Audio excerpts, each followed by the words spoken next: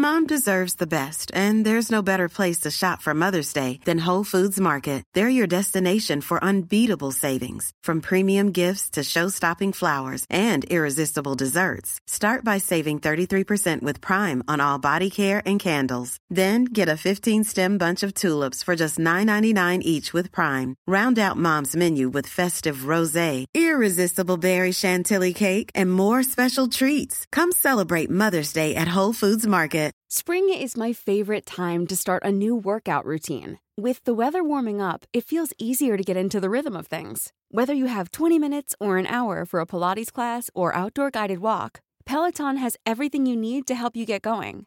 Get a head start on summer with Peloton at onepeloton.com. How would you like to look 5 years younger? In a clinical study, people that had volume added with Juvederm Voluma XC in the cheeks perceived themselves as looking 5 years younger at 6 months after treatment. Look younger, feel like you. Add volume for lift and contour in the cheeks with Juvederm Voluma XC. Reverse signs of aging by adding volume to smooth laugh lines with Juvederm Volure XC. For important safety information and to find a licensed specialist, visit Juvederm.com. That's JUVEDERM.com. Not for people with severe allergic reactions, allergies to lidocaine, or the proteins used in Juvederm. Common side effects include injection site redness, swelling, pain, tenderness, firmness, lumps, bumps, bruising, discoloration, or itching. There's a risk of unintentional injection into a blood vessel, which can cause vision abnormalities, blindness, stroke, temporary scabs, or scarring. Talk to a licensed specialist to find out if it's right for you.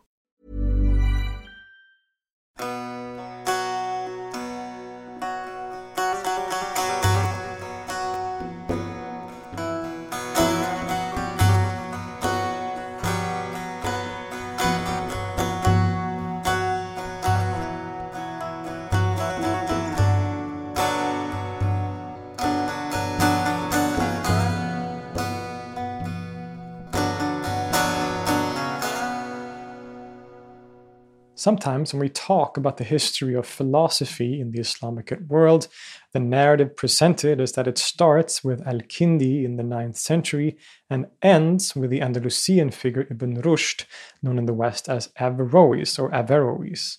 This understanding is based on rather narrow understanding of philosophy and a selective misreading of later developments in the region. But we can still say that Ibn Rushd represents a very important moment in the history of Islamic philosophy and its development. He was a radical rationalist, one who championed the philosophy of Aristotle to such a degree that he considered some of his predecessors, like Ibn Sina and Al-Farabi, to be irrational Neoplatonists. His life and thought is fascinating, from his relationship to different rulers, to his role as a judge in Islamic law, and his very entertaining intellectual beef with Al-Ghazali. It all adds up to a very interesting figure that is worth studying and admiring. Ibn Rushd was a Muslim polymath who mastered a number of different fields. He wrote over 100 books on such varied topics as theology, physics, metaphysics, linguistics, medicine, astronomy, and law, just to mention a few.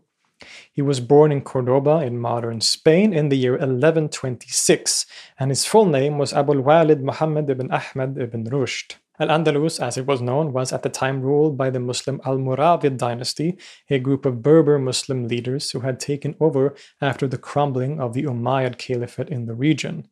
The Almoravids and their successor, the Almohads, who would take over soon thereafter in 1150, were both pretty strict and puritanical in their understanding and implementation of Islamic law and practice, but the region still flourished in terms of intellectual development and activity. Ibn Rushd came from a family of renowned scholars and jurists of the Maliki school of law, which was the predominant school in that region at the time, and he would himself follow in their footsteps as just one aspect of his varied intellectual life. He seems to have received a wide education in both the religious sciences, being taught by some of his family members and their friends, as well as being highly educated and learned in the philosophical and scientific subjects as well. One story tells of how he traveled to Marrakesh as a young man to do some astronomical calculations. Now, Marrakesh at the time was the seat of power for the Almohad dynasty, which would soon thereafter rule much of North Africa and basically all of Andalusia. The Almohads had very quickly appeared after its founding by Ibn Tumart, a Berber revolutionary, and managed to overthrow the previously ruling Almoravid dynasty, which we mentioned. The situation with the Almohads is quite complex. It is true that they were very puritanical and strict in their understanding and implementation of the Sharia, Islamic law, as well as on certain theological questions. But at the same time, the founder Ibn Tumart and his followers also affirmed that rationality was an important and legitimate way to understand religion in a general sense. So here, the Almohads actually kind of question some of our often preconceived notions about how these things should work. A rational attitude is often associated with a more liberal kind of social approach, but this was not the case here. So, as a result of this, under the Almohads, some of the Falsafa philosophers received patronage from the rulers and would come to have high status and positions in the court and in society, as would also be the case here with Ibn Rushd. It is said that on this trip to Marrakesh, Ibn Rushd ran into the great philosopher Ibn Tufayl, writer of the famous novel Hayy ibn Yaqzan. Ibn Tufayl was also at the time the court physician to the ruling Almohad caliph Abu Yaqub Yusuf. The stories differ here, but it is said that it was Ibn Tufayl who actually introduced the caliph to Ibn Rushd, perhaps recognizing his great intellectual capabilities. In one story, Ibn Rushd is brought before the caliph Abu Yaqub Yusuf and Ibn Tufayl. The caliph then asks Ibn Rushd about the heavens and the eternity of the universe, which was quite a controversial and hot topic at the time. So Ibn Rushd gave a very kind of safe cop-out answer to not sort of get in trouble, basically. But following this, the caliph then turned to Ibn Tufayl, his physician, and they started discussing the matter in depth, which showed Ibn Rushd that the caliph was not only interested in philosophical speculation, but actually quite educated and intelligent himself. And this gave Ibn Rushd the courage to jump into the conversation and really show off what he knew and the knowledge that he had, and this seems to have very much impressed the caliph and Ibn Tufayl. And this could be seen then as the start of Ibn Rushd's very privileged career. He would continue to study the different philosophical and sciences, as well as becoming prominent in Islamic law, as he became a qadi, a judge, and was eventually appointed the chief judge in Cordoba. And this is important to keep in mind, as many later commentators in Europe have argued that Ibn Rushd's commitment to Islam as a religion must have been only on a kind of surface level and that he didn't really believe in it, so to say. But when we study his life, we can see that he was deeply committed to the religion of Islam, its laws, and its practices. Just because you have a biased view of Islam as being irrational and can't imagine a rationalist like Ibn Rushd being a devout Muslim doesn't make it true. Once Ibn Tufayl retired in 1182, Ibn Rushd also took over his position as the court physician to the caliph Abu Yaqub Yusuf, as well as to his successor Abu Yusuf Yaqub, another very creative name. Now, throughout his career, Ibn Rushd would write a huge amount of works about all kinds of different topics relating to what we refer to as science today, philosophy, religion, law, and so on. He can very much be called a polymath and was undoubtedly a genius in many ways. In his philosophical thought, he was particularly a strong follower of Aristotle and wanted to revive what he thought was a true Aristotelian philosophy. He wrote, quote, "I believe that this man, Aristotle, was a model in nature and the exemplar which nature found for showing final human perfection." Very high praise, obviously. Now, basically all Muslim philosophers liked Aristotle and saw themselves as being followers of Aristotle. There are some exceptions like Ibn Sab'in or Surawardi who would, in their writings, become quite critical of that approach, but generally all Muslim philosophers saw themselves in some way as primarily followers of Aristotle.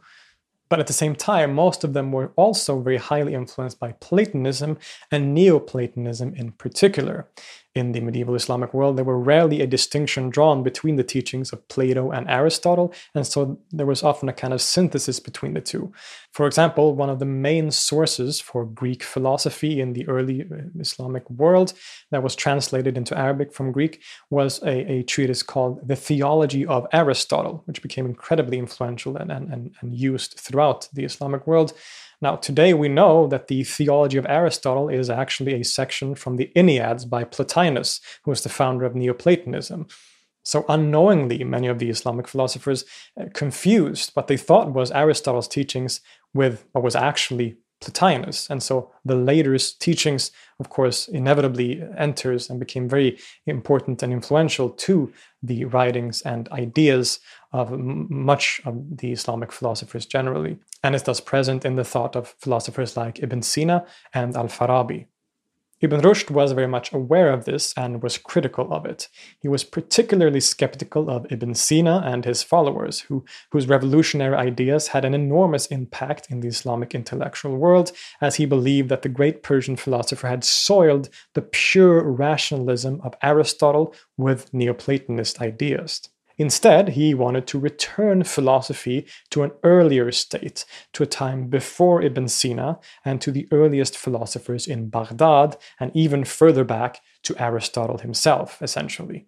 Thus, Ibn Rushd wrote a huge amount of commentaries on the works of Aristotle, often divided into three kinds: short commentaries, middle commentaries, and long commentaries, the latter of which was a line-by-line, in-depth commentary on the works of Aristotle and all of his different books.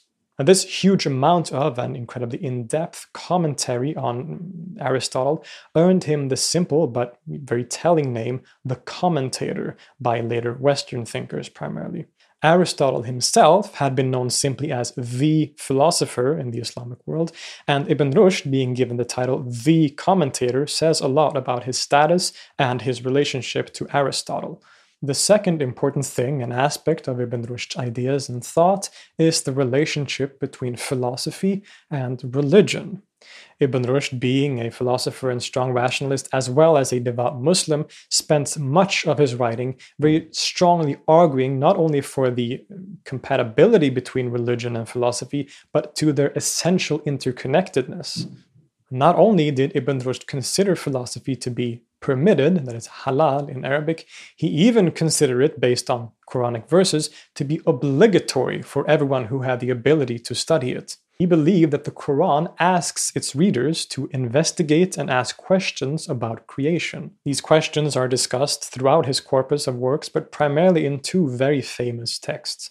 One of them is a direct response to the great theologian and Sufi al-Ghazali. He wrote a very influential work called Tahafut al-Falasifa, or the Incoherence of the Philosophers, in which he strongly attacks the philosophers and some of their ideas, in particular Ibn Sina and al-Farabi.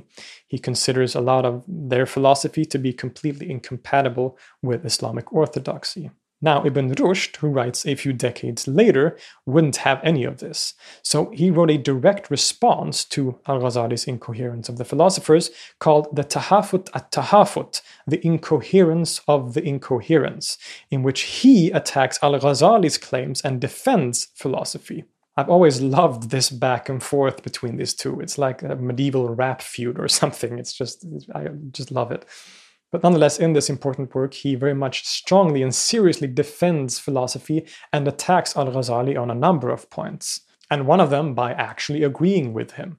As the bulk of al-Ghazali's critique is aimed at the philosopher Ibn Sina, Ibn Rushd could do nothing but agree. He also was critical of Ibn Sina, but instead he asks al-Ghazali to not judge or deem all philosophy to be wrong just because one person had the wrong ideas, just like you wouldn't say that all of fiqh or jurisprudence is misguided just because one single jurist had some iffy ideas. Another way that he criticizes al-Ghazali is an aspect that is central to his general ideas, and that is the dividing arguments and statements into demonstrative statements and dialectical or rhetorical statements. To him, that is Ibn Rushd, the only way to know truth definitively is through demonstrative proof. A demonstrative statement could be a syllogism based on a premise that is immediately true. So, for example, if A equals B and C equals C, that must necessarily mean that A equals C. Much of modern science is based on this kind of reasoning, that is, truth derived from demonstrated evidence or reasoning. A simply rhetorical statement, however, can potentially be true, but is not true per se. It is not immediately true in itself. So if I say the earth revolves around the sun, that isn't truth in itself. The statement itself doesn't prove that what I'm saying is true, even if it is true in this case. Anyway, to put it simply, Ibn Rushd believed that it was the philosopher's job to only work with demonstrated proofs and truths, and not simply rhetorical ones, which he criticized the Kalam scholars and Al-Ghazali as doing. And he applies these general ideas into his ideas about the relationship between religion and philosophy generally too. Much like other philosophers like Al-Kindi and Al-Farabi, Ibn Rushd believes that the truths that we can derive from reasoning or through scientific demonstration is essentially the same truth that is expressed in religion. He has sometimes been attributed with the idea of a double truth, that is, that there is one truth for religion and another truth for philosophy and science, but this is not actually accurate. He believed that the truth that can be reached through reason and demonstration is essentially the same exact truth that is expressed in Revelation, in the Quran. And again, like the other philosophers, he argues that these two only use different languages to express the same thing. The philosophical language is meant for the philosophers who can grasp these abstract concepts, whereas the language of Revelation and the Quran is a rhetorical one of symbols and metaphors that expresses the same truths but to the wider masses. Quote, "The natures of men are on different levels with respect to assent. One of them comes to assent through demonstration, another comes to assent through dialectical arguments, just as firmly as the demonstrative man through demonstration." And perhaps an even clearer example from his own writings, quote, "The religions are, according to the philosophers, obligatory, since they lead towards wisdom in a way universal to all human beings. For philosophy only leads a certain number of intelligent people to the knowledge of happiness, and they therefore have to learn wisdom, whereas religions seek the instruction of the masses generally." Now, this isn't all that original, as many other philosophers have expressed basically identical ideas, but Ibn Rushd is especially radical in his rationalism, and in fact, to him, rational and demonstrated proofs always take precedence over religious expression. Quote, "We affirm definitely that whenever the conclusion of a demonstration is in conflict with the apparent meaning of scripture or Islamic law, that apparent meaning admits of allegorical interpretation according to the rules for such interpretation in Arabic. This proposition is questioned by no Muslim and doubted by no believer." In other words, if we find anything in, say, the Quran that goes against what we know about the world through demonstration, either philosophical or, to extend the idea, scientific, those verses have to be understood allegorically or metaphorically. Now, this may be seen as radical by some people, but it fits perfectly well into his larger philosophical thought. And this also allows him to defend the philosophers further from attacks by Al-Ghazali. He points out three main points that the philosophers express that are completely incompatible with Islamic orthodoxy, and by which he calls them unbelievers. And these are, number one, the idea of the eternity of the world as opposed to creation at a specific moment. Secondly, the idea that God only knows universals and not particulars. And lastly, the rejection of bodily resurrection. Ibn Rushd's rationalistic approach allows him to acquit the philosophers of these charges. In his understanding of scripture, there are three types of texts or verses. One kind that must always be read literally, a second kind which the philosophers may interpret allegorically, and a third kind in which there is disagreement. He believed that the questions discussed by Al-Ghazali belong to the third category, where there is disagreement. And on the basis of this, he argues that, for example, in the question of bodily resurrection, as long as the person in question doesn't reject the existence of the resurrection completely, it is not justified to call him a kafir or unbeliever. So a scholar can interpret the resurrection allegorically or metaphorically, but still affirm that there is a certain reality to the resurrection, even if it is to be understood allegorically and however it should be interpreted, and thus he is not an unbeliever, since he doesn't neglect its existence altogether. So Ibn Rushd allows for an openness of interpretation and speculation as long as it is within the bounds of the Quranic statements. But Ibn Rushd nonetheless ends up affirming many of the points that the previous philosophers had. For example, he very strongly argues for the eternity of the world instead of it being created ex nihilo. He believes in the creation of the world by God, but that this doesn't take place within time. In the words of scholar Richard C. Taylor, quote, God is the creator of the universe insofar as he draws it from potentiality into the actuality of existence and also conserves it. Such is the case without entailing a temporal origination of the world and a starting moment of time. In an interesting twist, Ibn Rushd then attacks those who actually believe in creation from nothing at a specific point in time and accuses them of reading things metaphorically and allegorically and not reading the Quran literally. Quote, in their statements about the world, they do not conform to the apparent meaning of Scripture, but interpret it allegorically. For it is not stated in the Scripture that God was existing with absolutely nothing else. A text to this effect is nowhere to be found. He also, in some of his writings, seemed to deny bodily resurrection, just like many of the other philosophers seems to have done. But in some places, he even seems to deny any form of afterlife for the human being at all, which would seem rather strange. But I believe this is a point of debate, and I don't feel comfortable enough to make any definitive statements about it, so take that with a bit of a grain of salt.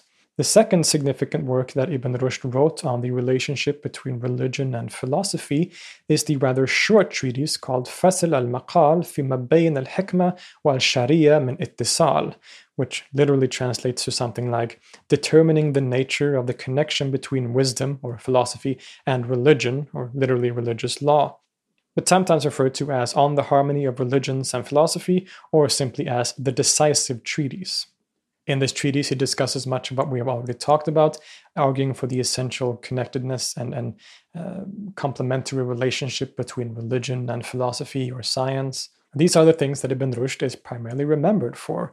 He served as chief judge of Islamic Maliki law in Cordoba and wrote his masterful philosophical treatises under the patronage of some of the Almohad caliphs. But there was a period in 1195 when his luck suddenly turned.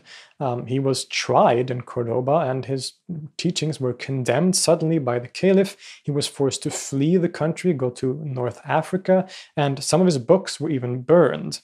Many people have speculated about the reason for this very sudden change in attitude towards Ibn Rushd, but most scholars argue that the reasons were most likely political, as they almost always are.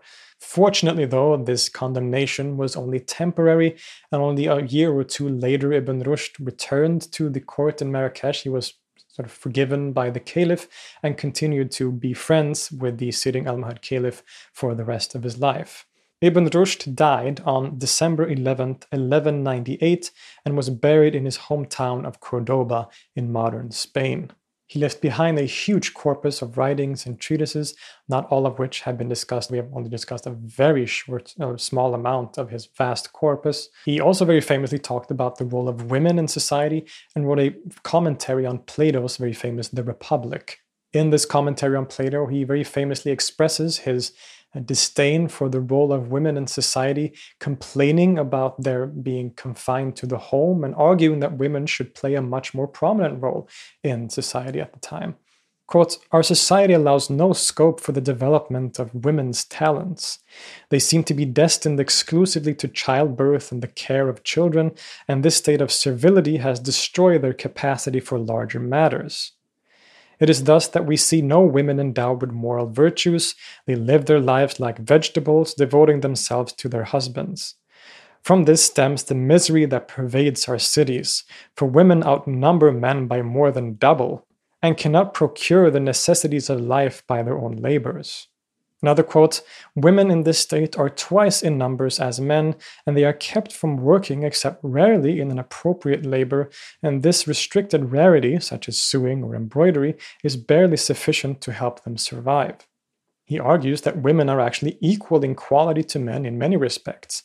They are just as capable of performing tasks and professions, and he argues that women should get out and participate more in society by working or engaging themselves in social life. In fact, this would only benefit society and particularly the economics of the state, as there are more women than men, as he clearly stated. Quote, they, that is women, are equal with men in quality and differ only in levels. If this means that man is more efficient than woman in most of his actions, however, it is not impossible that women perform some activities with higher efficiency, such as practical music. This is why it is said that melodies are complete if men have composed them and women have performed them. He argues that women are fully capable of being philosophers and hold great wisdom. He also even seems to imply that women are fully capable of ruling the state in a political sense, but also at the same time, he seems to be kind of skeptical of this idea based on Islamic law. All of this comes from his commentary on Plato's The Republic, and many of these ideas are, of course, shared and comes from Plato in a lot of ways. But Ibn Rushd definitely agrees with these points and actually adds certain ideas and certain perspectives to it. And in this respect, very interestingly, he very clearly goes against his hero Aristotle, who himself was a lot more hostile towards women than Plato was. This praising of women and his call for their sort of larger participation in society has led some people to call Ibn Rushd a proto-feminist. As I always say, it is problematic to ascribe labels like this to people who lived in a completely different context, but these ideas of Ibn Rushd can certainly be seen as rather modern and progressive for his time. But to him, this was completely in line with his understanding of Islam and its religious law, based on his position also as a judge and jurist of Maliki Islamic law. Now, what is very interesting about Ibn Rushd is that he is certainly one of the most important and influential philosophers in history, but at the same time, basically none of that influence can be seen or felt in the Islamic world. He was, of course, greatly respected and admired during his lifetime, but after he died, his writings had no lasting or, to any large degree, any impact on the Islamic philosophical tradition. It is only in the last century or so that his ideas have been revived in the Islamic world as a kind of champion of rationality and a sort of rational approach to Islam. Instead, it is actually in Europe that Ibn Rushd has been the most influential, and not just a little bit. He was one of the most significant sources for many of the medieval Christian and Jewish writers on philosophy in general. In a way, it can be argued that it is Ibn Rushd who hands over the philosophical intellectual tradition, which had flourished in the Islamic world in the preceding centuries, to the European Christians and Jews. The Christian scholastic traditions owe a whole lot to this man. Thomas Aquinas, Maimonides, Albert the Great, Meister Eckhart, they all read Ibn Rushd. It is even said that whenever any of the great scholastic theologians and philosophers would study the writings of Aristotle, they would always do so with a copy of Ibn Rushd's commentaries next to it. As I mentioned, he was given the title the commentator for this very reason. He has even been called the father of rationality, which is, of course, rather strange, but it shows you how important he has been to the development of philosophy and the intellectual tradition in Europe especially. Many argue that it is in large part because of Ibn Rushd's influence that we are where we are today, intellectually in the West, so to say. And thus he can be said to have had a massive influence on the world that we live in today. But as I said, his ideas remained largely ignored in his own region, in his own religion of Islam and in Islamic philosophy.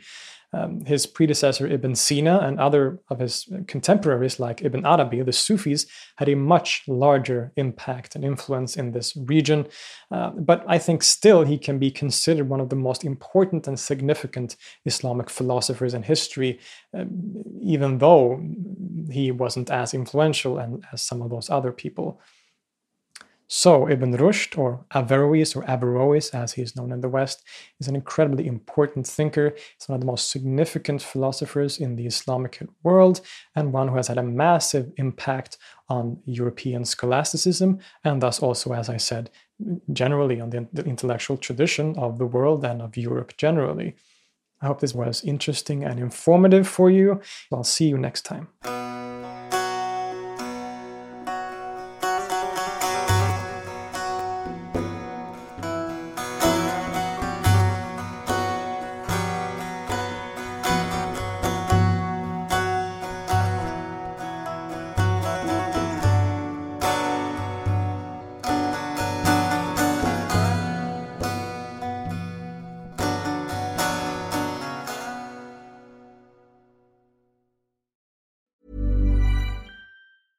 Mom deserves the best, and there's no better place to shop for Mother's Day than Whole Foods Market. They're your destination for unbeatable savings, from premium gifts to show-stopping flowers and irresistible desserts. Start by saving 33% with Prime on all body care and candles. Then get a 15-stem bunch of tulips for just $9.99 each with Prime. Round out Mom's menu with festive rosé, irresistible berry chantilly cake, and more special treats. Come celebrate Mother's Day at Whole Foods Market.